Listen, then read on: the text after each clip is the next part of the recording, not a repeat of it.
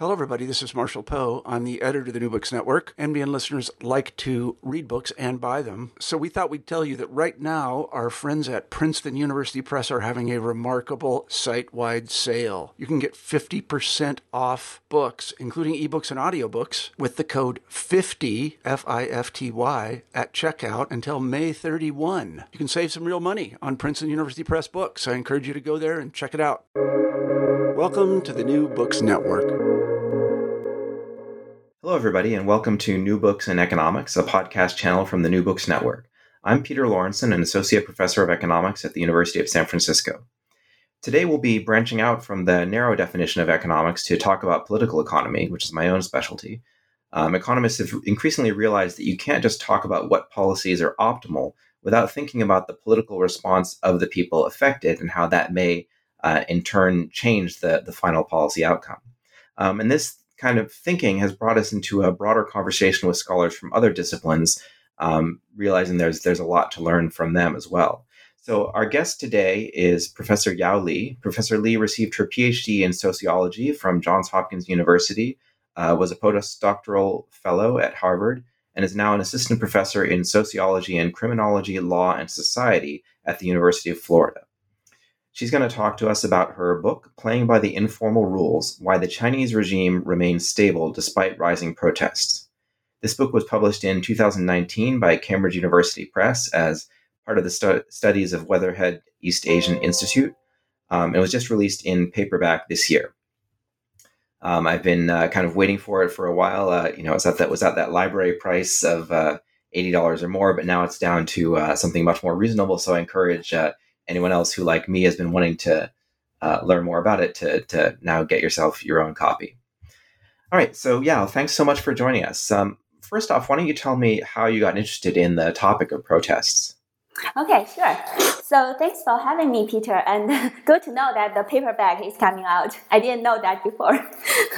So how I get started with the project, actually it started with my personal experiences.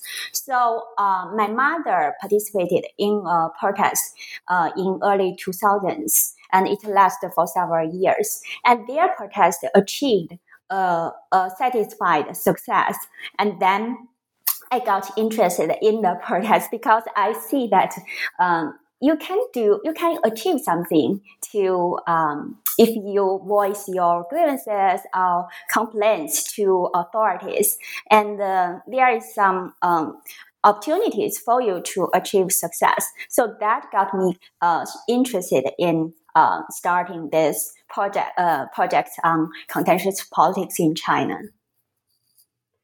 Well, so how would that work, right? If we think about the Arab Spring or 1989 in China, we usually think of protests in non-democratic regimes as being a threat, something that has to be brought down with, police and tear gas and tanks. And so why is it that, your book says, the title of your book says it all. It says, Why the Chinese Remains Stable Despite Rising Protests. So how can that happen?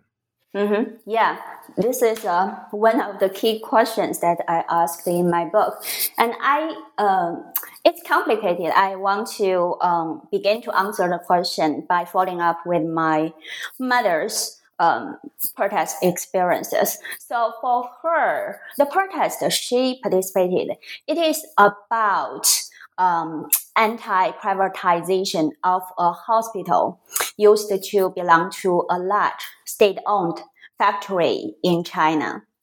So this protest took place in a coastal city in northern China, so my hometown. And in early 2000s, the hospital, as I said, it belongs to a large state-owned enterprise, was decided to be separated from the state-owned factory. And there are some rules for some fates of the hospital, whether it is to be privatized or it is accepted or municipalized by the government, city government. So because being taken over by the municipal government would be more beneficial for the hospital employees and retirees. That is the will of that is what the protesters, they want the hospital employees and retirees, they want the government to take over rather than getting the hospital privatized. So this kind of economic incentives got these people to take actions, and they took a lot of different measures, and they went through different official channels to voice their opinions and complaints. So the basic claim is that they want their hospital, the government, local government, to take their responsibilities of taking over this hospital rather than getting it privatized, because according to them, the hospital has made a lot of contributions to the city's development in the past, because the hospital, which belonged to the large state-owned factory, was a major pillar in terms of tax revenues for the local governments. In this kind of claim, they want to justify that the local government has a kind of moral obligation to take over the hospital when the state-owned factory is facing a kind of financial crisis of taking care of the hospital. So in this, let me just jump in here, actually, because I'm thinking that some of our listeners who aren't familiar with China might need a little bit more context. So and correct me if I'm wrong on this. So this is the early 2000s. So the late 19. So officially, China's economic reforms kind of started in the late 70s, early 80s. But really, the late 90s and the 2000s was the period when a lot of the state-owned enterprises, so like the gigantic, factories with sometimes thousands and thousands of people, were kind of when they realized that they weren't economically productive anymore, and so not only were they producing things maybe that there didn't need to be so many people working at them, or they weren't able to produce it efficiently on a global scale, and people were could find better jobs maybe in the private sector, but also a lot of them had. They were kind of like, even if they were in a bigger city, they were often kind of company towns. So they would provide housing, they would provide hospitals, all the social services weren't actually provided by the government. They were provided by these state-owned enterprises as kind of a branch of the government. So then the question was, how do we break these up into their component parts, and keep the things that are useful, like a hospital. But then you're saying here, the issue was, okay, we don't need to have a hospital that's owned by a steel mill or whatever it was, but should the hospital now be, owned by the public sector or by the private sector? Yeah, Is that exactly. right? Yeah, Okay. exactly. So this is the exact background, as you said, Peter, that the whole broader political economic background of the hospital, why the hospital needs to be separated from the big glass factory, and why it also provide a kind of background for these people to want to change the government policy that's taking over the hospital.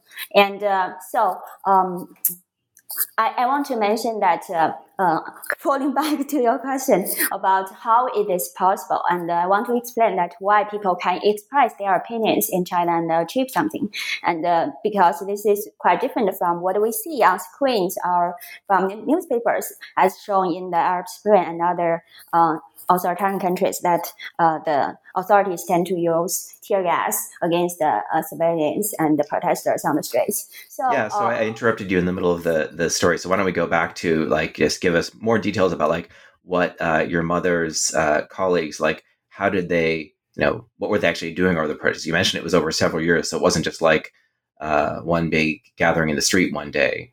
So what are all the channels that they used?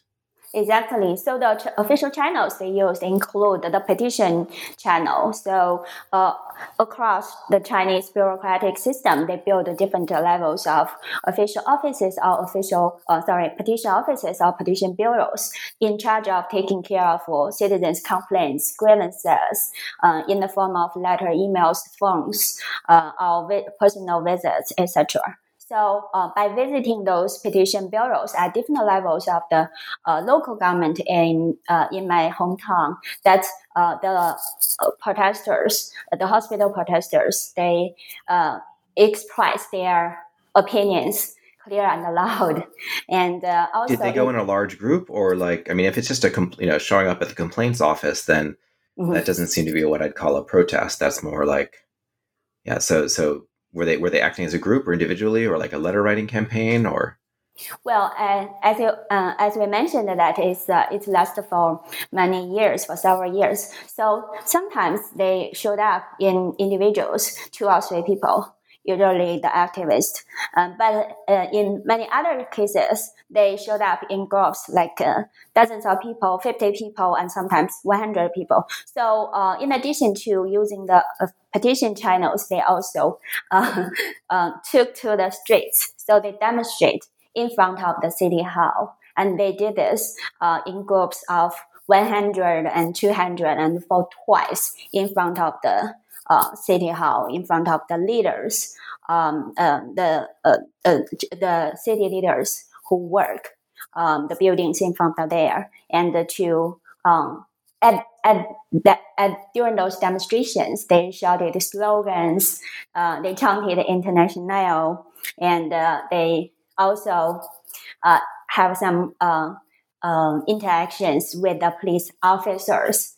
And at different demonstrations, their interactions with the police officers may differ, and this goes into the learning curve of those informal norms, which we can talk later. But anyway, those 2 demonstrations in a group of 100 and the other with a group of 200 were largely peaceful, and nobody got arrested or hurt, and no major fights took place between the protesters and the local police. And following those 2 demonstrations, formal meetings between the local officials, largely composed of different officials from different departments of the city government, including the Health Bureau and Financial Bureau and etc. Civil Bureau of Civil Affairs and the Petition Bureau officers. They took part in the meetings with the protesters, and during those meetings, the officials tend to appease those protesters and give them promise of taking care of this issue, paying attention to their grievances and complaints, opinions, and promise to give some response in the near future. And then, so after keep talking with these government officials and keep visiting the official channels, such as the petition offices, on a kind of weekly or monthly routine, after a total of 6 or 7 years, this case ended up with a success and without any people were punished. So this is a single case to present for a kind of peaceful resolution of social protest in China. It's about economic protest. I don't want to present this case as a representative case of all protests in China. And just as my book, Playing Violin from Our Roots, has shown, there are a lot of variations in terms of different types of protests were treated differently by the authorities, and also there are regional differences and also differences across social groups in terms of the dynamics between in terms of the dynamic interactions between officials and protesters. So actually, I want to show the complexity of protest and contentious politics in China. And in addition to this peaceful case, there are a lot of violent confrontations between authorities and protesters. And the rationale and the dynamic between those cases can be explained later. Right. So yeah, but this definitely is, the kind of story that we've heard a lot of from China, especially I'd say in the early 2000s.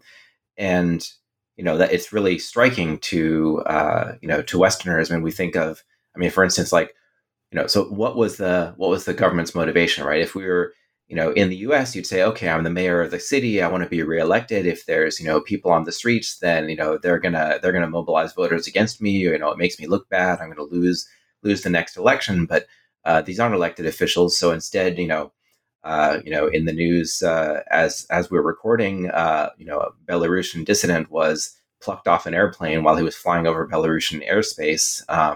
In a sort of quasi hijacking, as it appears. And that's kind of what we're more used to thinking, like, this is what real dictators do, right? They find the leaders and they pull them out and they disappear. And then they make a confession on television saying that they were wrong and they're so sorry, and and also they're being treated really nicely and whatever, right? So why in this case didn't the local government do that with the hospital protesters? Yeah, I think there are some reasons here. Firstly, the pressure. There's some pressure coming from above, from the central government. So the central government is very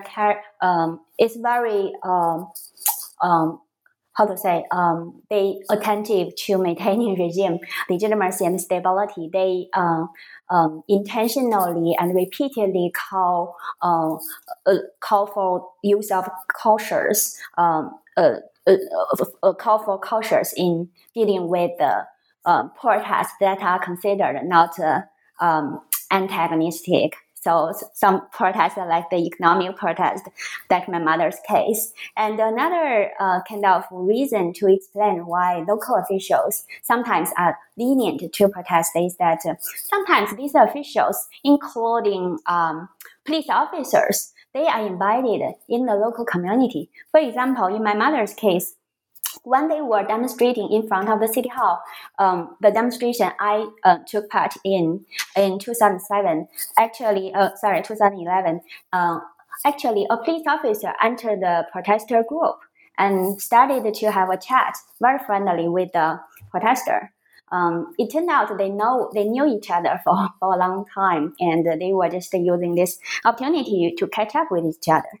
So, and there are also other reasons. For example, the protesters, their claim are in line with the local officials' interest. For example, if this in one city or in a district of the city, the local officials, they want to develop the tourism in that region. And but the city government or provincial government wants the waste incineration facility or other kind of environmentally sensitive project to be built in the city, in the region. Then it will cause concerns not only among the local residents, but also by the local officials who want to develop a tourism industry. Because having a kind of environmentally sensitive project may undermine their effort to develop the tourism industry in the locality. So in this case, then the interest of the protesters and the local officials are similar. So in this case, the local officials may secretly support the protesters. So the reasons can be complicated, and they can come from both the top down, and the other forces can come from the local officials, their own interest. And finally, the last reasons can be explained by the protesters. So many protestants in China, they impose self-censorship. So, for example, they don't make claims for overturning the Communist Party or building a Western democracy, calling for Western democracy in China, or they want to separate certain regions from the communist rule. So when they try to refrain from making very radical political claims, and they try to maintain peaceful and do not establish links with other protests, in many cases, these protests who impose self-censorship can have some space for negotiation and having a dialogue with the local officials. Okay, right. So you're starting to get into like what are these rules? Maybe before we go further into that, why don't you tell us more? So, you gave one example of a protest, but obviously, this is a work of social science, not journalism. So, and this was your motivation, but like, tell us like how many of these protests are there? Mhm. You mentioned also there's different types, but like broadly speaking.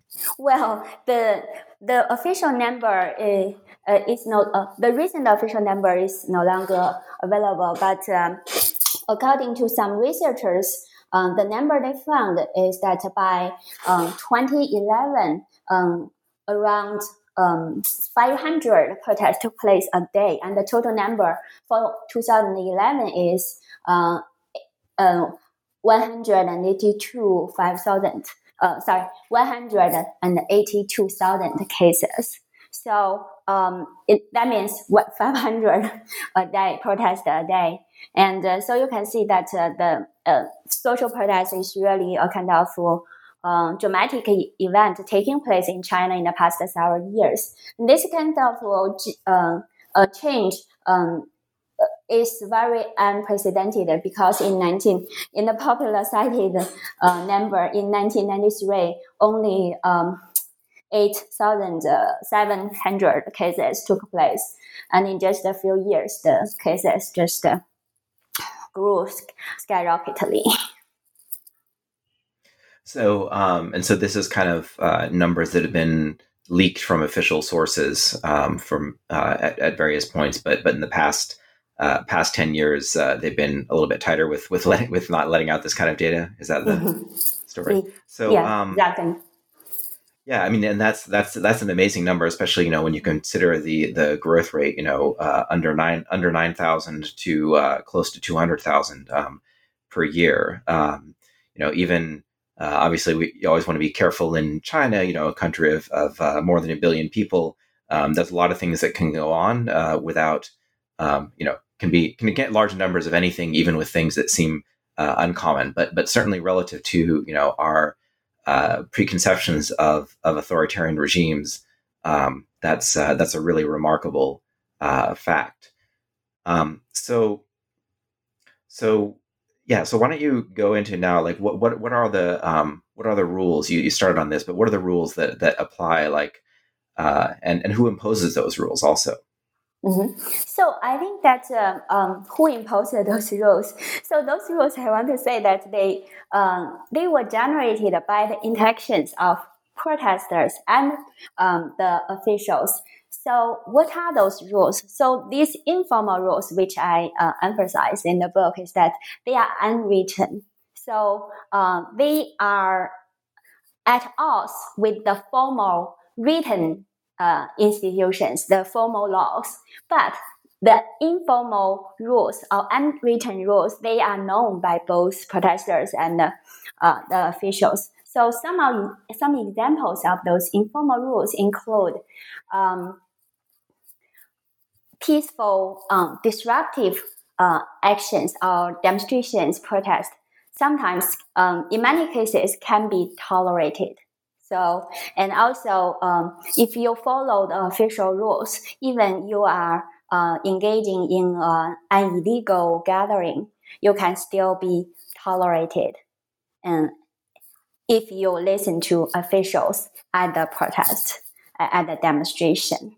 So, for example, in the case that I illustrated in my mother's protest case, so in those demonstrations, they didn't get the permit from the Public Security Bureau. According to the Chinese law, demonstrations, marches, and other types of gatherings are required to have a permit issued by the Public Security Bureau. But if they asked for a permit, could they get one? I mean, why not just ask for one? Yeah, they can rarely get one. In my interviews with the police officer, he basically said they never issued those kind of permit, and he said that it's actually illegal to take to the streets and demonstrate. And but there is also a very rare exception. So in another protest case that I investigate, the workers, when they want to demonstrate in their own residential compound. They actually get the permit, but they were required to stay in the residential compound without taking to the streets. So, but very rarely these people can get a permit for demonstration and marches. So in this case, many protests, many demonstrations and marches in China on the streets are illegal. And yeah, so they're illegal, but they do them anyway, and it's fine. Yeah, exactly. And I do have qualitative and quantitative evidence for this in the book. Okay, so so how do police respond to this? So you said, when people follow the rules, or at least in your in the hospital case, they followed the rules, and the police were pretty gentle, and ultimately the government actually gave them what they wanted. Maybe because the local government was actually happy to have it, so having popular pressure kind of let them talk to their bosses and say, hey, this is what the citizens are protesting for, and why don't we just go ahead and give it to them, because it'll make less trouble. But you said it's not always that way. So what happens when things go wrong? When is there violence, either by protesters or by the police? Yeah, so I think that there are several reasons for things didn't go well. So on the police side, maybe they received the order from the officials, from the city government, for example, that they don't want these people to be on the streets, and at the same time, the government don't want to make any concessions. At this time, under the pressure from the city, local governments, local officials, then police may use violence. They want to clear the scene. And so this is one possibility, one scenario. And another one is that when protesters go violent, the interactions of police and protesters go violent accidentally. And for example, when the protesters, they see the police presence or the police actions as illegitimate. For example, if they engage in very rude, or they want to arrest some citizens, especially some elderly citizens, then this can escalate the conflicts quickly and may start a violent confrontation between the protesters and the police. And so there are different scenarios, especially when there is a large gathering, large demonstration taking place. So, and also in some cases, some people would argue that some plainclothes police infiltrate the protester group and try to start a trouble, and then try to give the police an excuse for using repression against the original peaceful protest. So the reasons can be complicated. Okay. So, all right. So, they can, the protest can happen and you can get what you want. I mean, so tell me again, why is it that, I guess you gave one reason was maybe the local government wants to have leverage with the central government and say, hey, look, the people are demanding this, we really got to give it to them. But why is it that, from the central government perspective in Beijing, if they see, why shouldn't they just fire that guy? If they say, okay, you're the mayor of this city, you're supposed to keep control, and you're letting people protest in the streets, then and it's illegal, so you're fired. And the next guy is going to go in and and his job is going to be to bash in some heads and arrest some ringleaders and make this thing go away. Why not do that? We certainly see that many authoritarian regimes around the world, even sometimes democracies, they're pretty happy to do whatever it takes to get people off the streets. What is the advantage to the regime of letting people engage in this popular protest? Yeah, so again, I think that the central government is concerned about regime stability and regime legitimacy. So many protest claims are in line with the central government's policies.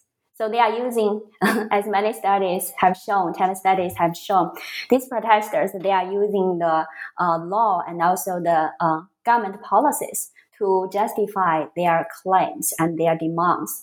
And it's really hard for the government to simply deny these protesters who are using these legal using the government policies. And on the other hand, the central government, I think, when they are facing different protests with similar claims from different regions, it's really hard for them to just ask local officials in multiple places to use repression against those protesters.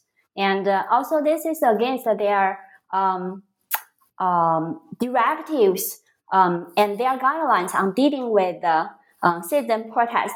One directive that is mentioned in the book is contradictions among the people. So for contradictions among the people, for this type of contradictions, the central government really wants the local officials to be cautious when using violence. So they don't want them to be harshly repressed because for contradictions among the people were considered as a kind of legitimate legitimate contention. So they think that this either workers, peasants, or students, or ordinary citizens, they have some kind of legitimate demands. And when these people are voicing their grievances, local officials should not simply use harsh repression and use coercion against them. So this is also a kind of concern by the central governments to maintain regime legitimacy. Okay, but let me push back on that a little bit. So if we say, you mentioned this idea of contradictions within the people, which is something from Chairman Mao's thinking, or at least what he said he thought. But he said that, which sounds nice. Like, okay, not all contradictions or disagreements among the people are antagonistic. We're not all enemies. Sometimes we can disagree honestly, and we should be calm and measured about that. But you look at what he actually did, and he was not a nice guy with people who disagreed with him. A lot of the time, he was not open to popular feedback about when his policies were not even when they weren't achieving the outcomes that he said he wanted to achieve, like China's development and the benefit of the Chinese people. He was not open to hearing from his colleagues or from the citizens about that.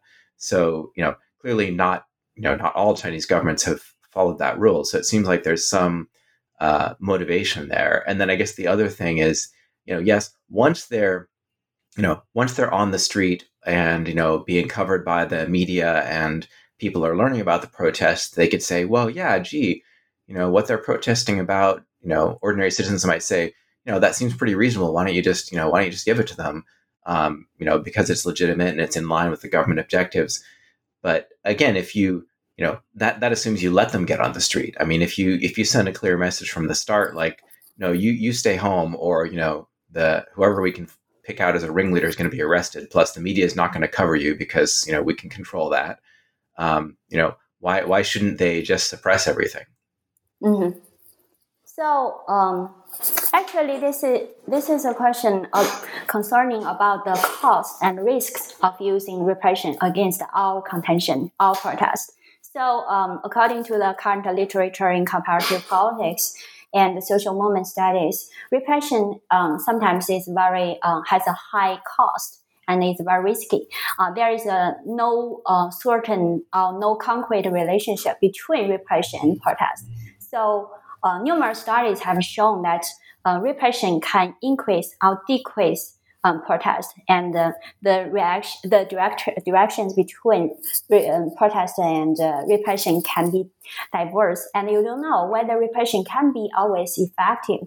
So maybe it can be effective on this protest, but not on other protests. And if you only rely on harsh repression against protest, then it requires the personnel and economic and the financial resources for doing so. You need to find people, employ people, dispatch police officers, military, and other security forces to constantly impose a severe sanction against the society. This is a very high. This is not sustainable for maintaining rule, and for many leaders in authoritarian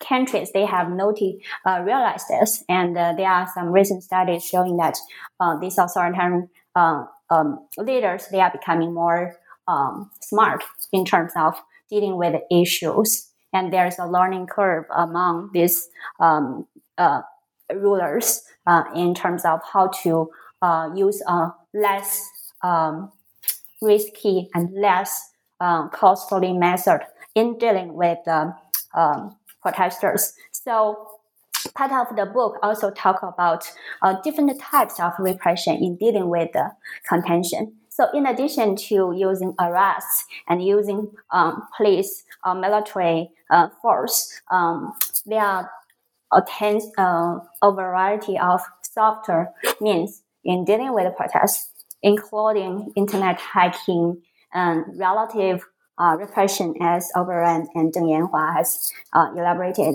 and also some other less obvious, less overt means to deal with repression.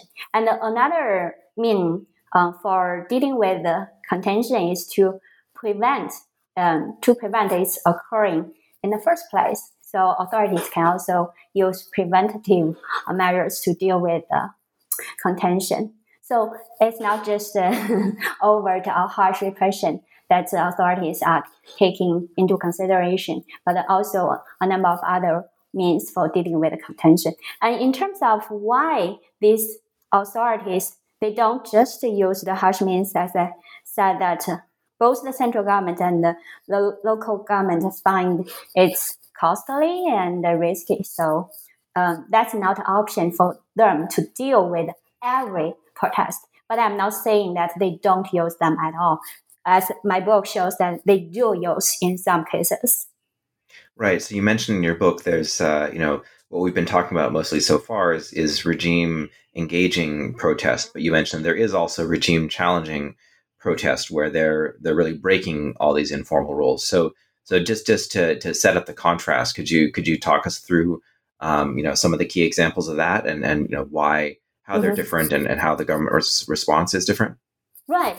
So I categorized protests in China into two camps. One is regime engaging protests and the other is regime threatening protests. So the key difference between the two types of protests is that for regime engaging protests, both authorities and protesters, they recognize the legitimacy of the other side, and they are open to negotiation and dialogue. By contrast, in regime threatening protests, neither officials nor protesters recognize the legitimacy of the other side, and they close the door, or they are not willing to engage in dialogue and negotiation. So examples of regime engaging protests include my mother's case. In that case, you see that authorities and the protesters, they have a lot of dialogue with each other, although the dialogue can be sometimes contentious. But anyway, they have dialogue with each other, and the conflict was resolved within the official channel. And but one example for regime threatening protest is the Falun Gong protest during the late 1990s and the 2000s. So in that, Falun Gong is a quasi-religious group. So initially, the Chinese government was supportive to the Falun Gong's development, but over time, when the Falun Gong has attracted millions of followers across China, and it also staged a very dramatic event. That is, they besieged the Zhongnanhai, which is the residential compound for Chinese leaders. They work and live there. So when they besieged Zhongnanhai in 1999, the Chinese officials, they really fear that Falun Gong is becoming most threatening to the regime's rule, and then began to stage a nationwide crackdown campaign against the Falun Gong practitioners. And since the state issued the crackdown order, Falun Gong practitioners becoming more transgressive and use more use of a variety offensive way to stage their grievances, and then the confrontation between the officials and protesters become more ugly. So, so you certainly still see the Falun Gong in the U.S. They're often protesting outside Chinese embassies. They have the Shen Yun performances where they sort of have dressed it up as traditional Chinese dance performance, and then have a little propaganda element at the end about how the party is bad. And they have newspapers which have been, I guess, increasingly prominent in spreading at least poorly substantiated, negative information about the party. But all that's outside the country. It seems like, within the country, is there anything? It seems like within the country it's been pretty successful. Is there anything left, threatening the regime? Now that they've had this, crackdown for, over 20 years now. So actually, there are some.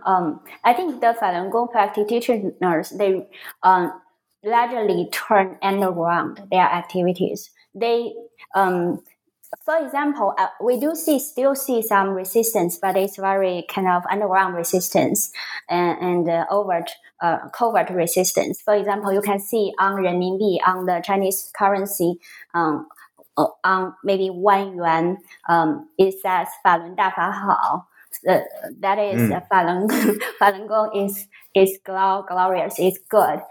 Or in the walls, residential walls, you can see similar slogans. Falun Dafa Hao was painted on the walls, and but it can be just blurred, quickly be cleaned by local people. So those kind of activities were still engaged by some Falun Gong practitioners. And my mother told me stories that when they were waiting at the bus stops, some people, middle-aged women or older women would came to talk to them and tell them how Falun Gong is good, something like that. Okay, so they're pretty deep underground, but they're still active at some level. That's fascinating. So I didn't ask you much about your methodology at the start, so I neglected to do that. But so you had a combination of data work and then field work in a few locations. And I know one of the things you got out of this is that the rules are kind of not exactly the same for everyone. There's differences across regions, across the city folk versus the country folk. So why don't you sketch out what some of those differences are? Right. So according to my quantitative research, I do show that peasants tend to be repressed. Peasant protests tend to be repressed compared to other social groups, people's protests, and also minorities protest, especially by Xinjiang and by Uyghur and Tibetans tend to be repressed compared to other people, and also urban protests tend to be tolerated compared to rural protests. And then I elaborate on this regional and social groups differences in chapter 4 of my book by showing that for the same claims, that is against the opposition to waste incineration in different locations, two in rural areas, two in urban areas. And in the rural areas, they were by peasants. In the urban areas, they were staged largely by middle-class professionals. The dynamics, the interactions, and the protest space for these different groups and the locations people, they differ. In general, the authorities are more tolerant of urban middle-class protest compared to the peasant protest. There are some reasons for this. One is that the middle class people, they have more resources. They have more economic resources due to the rural-urban gap in China's development over the last 6 decades or so. And also, these middle class people, they have more access to the media. So some protesters, middle class professional protesters, they themselves are work in the media industry, or they know somebody who work for the media and outlets. And also, in some rare cases, these people, they have connections with the political elites. So then they can rely on those political capital or social capital to make their cases heard, to hire Chinese officials, even Chinese leaders. And so these economic, social, and political resources are owned by these middle-class professionals, are not tend not to be seen in the Chinese peasants. And so those are some of the reasons. And another reason is that for the police, I mentioned that if the local officials or the police officers, they are embodied in the local community. For example, they learn the police officers, they personally know the protesters. They tend to be more lenient towards the protesters. So if the protesters are the police officers' neighbors, relatives, or friends, they tend to be sympathetic to protesters.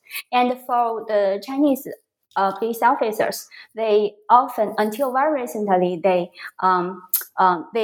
largely reside in the urban areas, and they tend to be identify themselves as urbanized rather than peasants. In this case, they tend to be more sympathetic to urban middle class professionals, who the police officer would think that they belong to this group of people rather than showing the similar sympathy to the rural peasants. Okay, so if there is a protest in a village over some issue, probably the people who'd be, if anyone is asked to crack down on it, it'd be someone who's actually is themselves someone who's relatively more urban, and maybe use these people as kind of, country folk who don't deserve respect and who they don't have any personal connection to. And then I think you're also saying that, obviously, in the countryside, people are more removed. They don't have connections to the media. They, if you do protest in your little village, no one's going to see it. Whereas if you protest on the streets of Shanghai, then everyone's going to learn about it. So they also have less resources to sort of mobilize the media on their behalf and get popular support that might give them more leverage.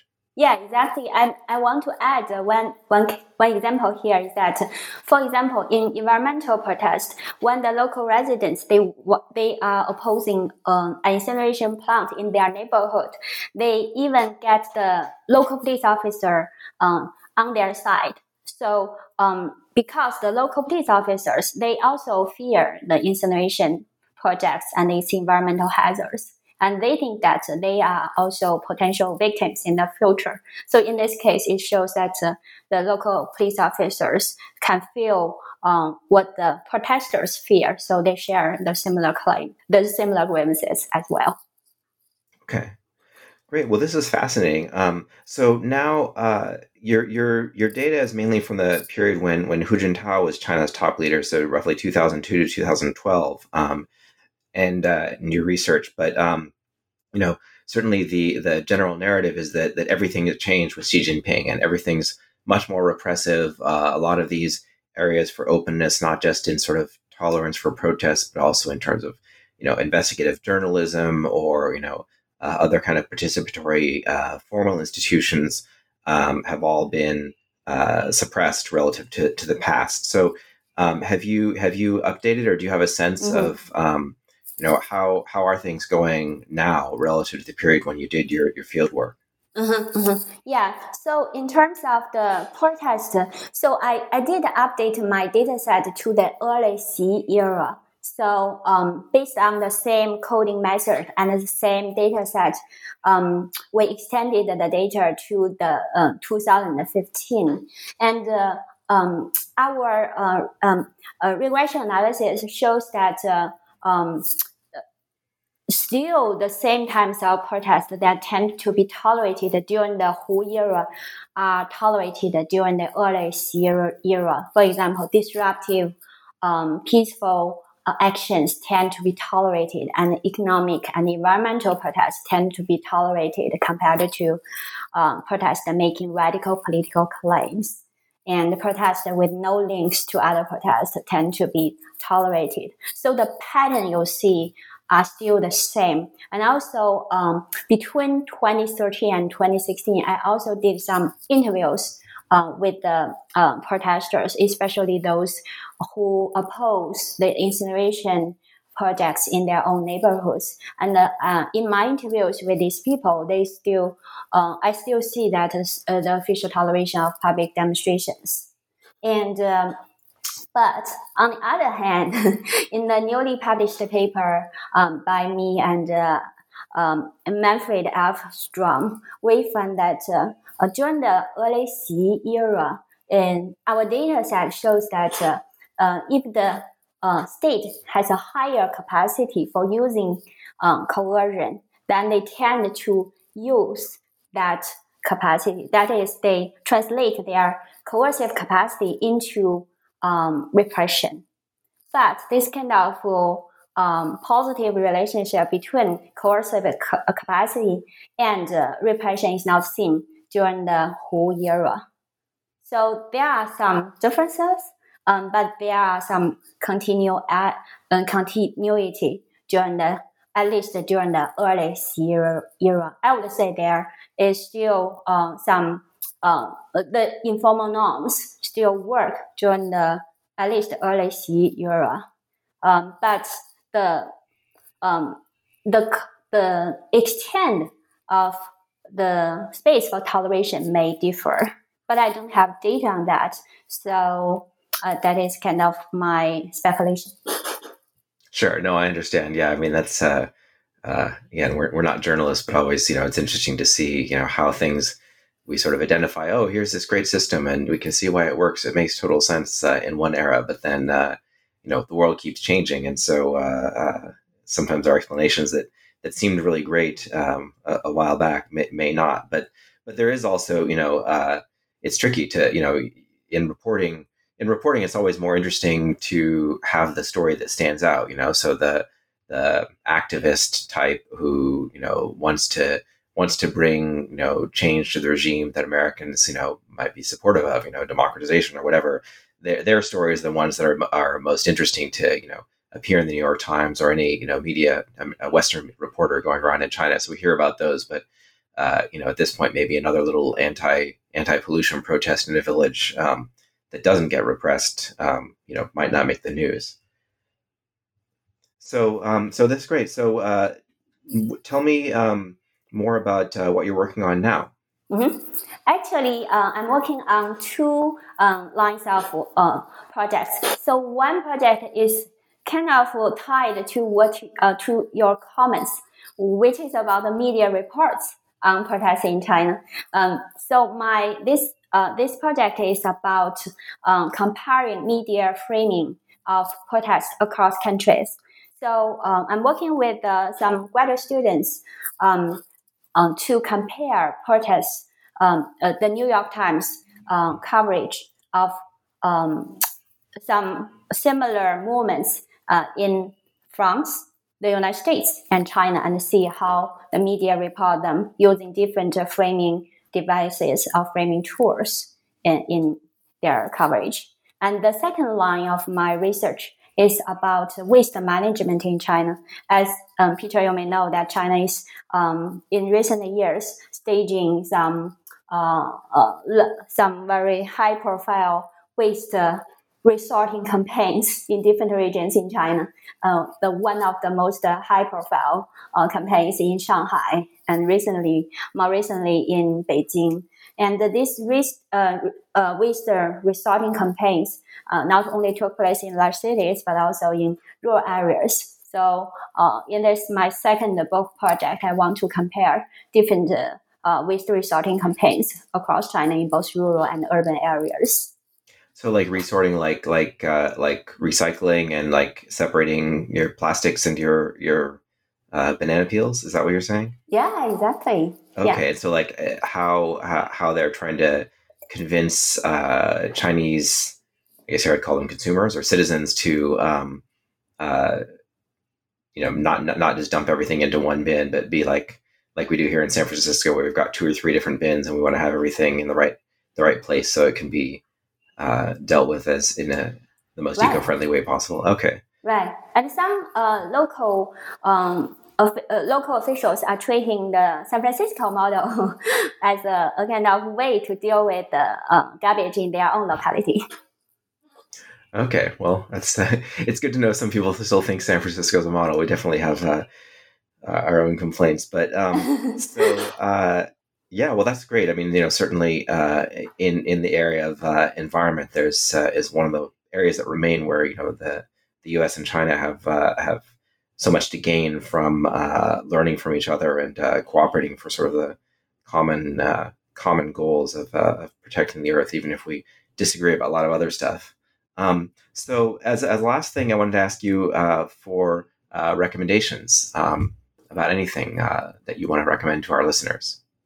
So one recommendation I have is related to my second book project. So this is a documentary I want to recommend, which is titled Plastic China. So it's not quite new. It came out in 2016, and but I highly recommend it because it is rumored to have influenced the Chinese leaders' decision on banning certain plastic importing from other countries. So Plastic China, it tells the lives of Chinese families who make a living by recycling plastic waste imported from other countries, including America, some European countries, Australia, etc.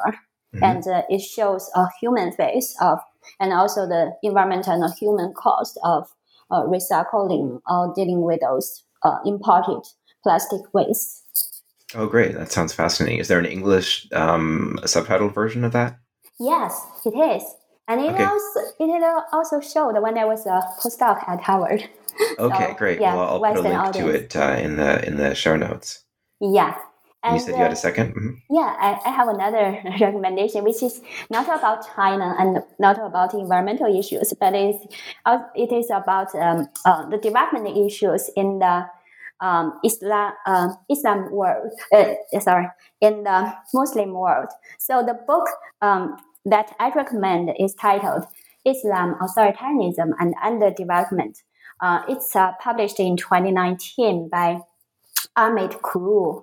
So I think that the book impressed me because of its giving very unexpected answer to the normally posed question, which is about the underdevelopment and authoritarianism of the Muslim world. Well, the author clearly knows a lot, have a very impressive knowledge about this issue, and he goes to the deep history to give us an answer for this about the underdevelopment and authoritarianism of the Muslim world. So any people who are interested in learning about this issue can look at the book. So now I'm curious, at the risk of obviously oversimplifying it, could you give me the 2-sentence version mm-hmm. of what is the author's thesis or what aspects So basically, he's going to the history as deep as early as the 11th century, and he's seeing that from the 11th century, the alliance between the Muslim religious scholars, their alliance with the military forces, this kind of joining forces prevent the development of intellectual freedom and also democracy in the Muslim world. So that is the answer he gave us. Okay, interesting. Yeah, that'd be interesting to read. I've certainly heard, and I like that it's not, there's a sort of always a fear of kind of cultural reductionism, like, a specific religion or, whether it's Confucian culture or Islam or something, they are this way because they've always been that way and they can never change. But I think this emphasis on a more of a political alliance is interesting and kind of provides an understanding of why there might be continuity, but also maybe some hope for paths towards positive change. And it's interesting because I guess my very ignorant stereotype was that the Islamic world was a little bit more intellectually free, for a period of time, at least compared to Europe in the Middle Ages, which was really oppressive and constrained. So it's interesting to hear that there are elements where it's been kind of a lot of continuity there. All right. Well, thank you so much for taking time out of your day to tell everyone about your book. Really enjoyed having you on the show. And good luck with everything. Thank you. My pleasure.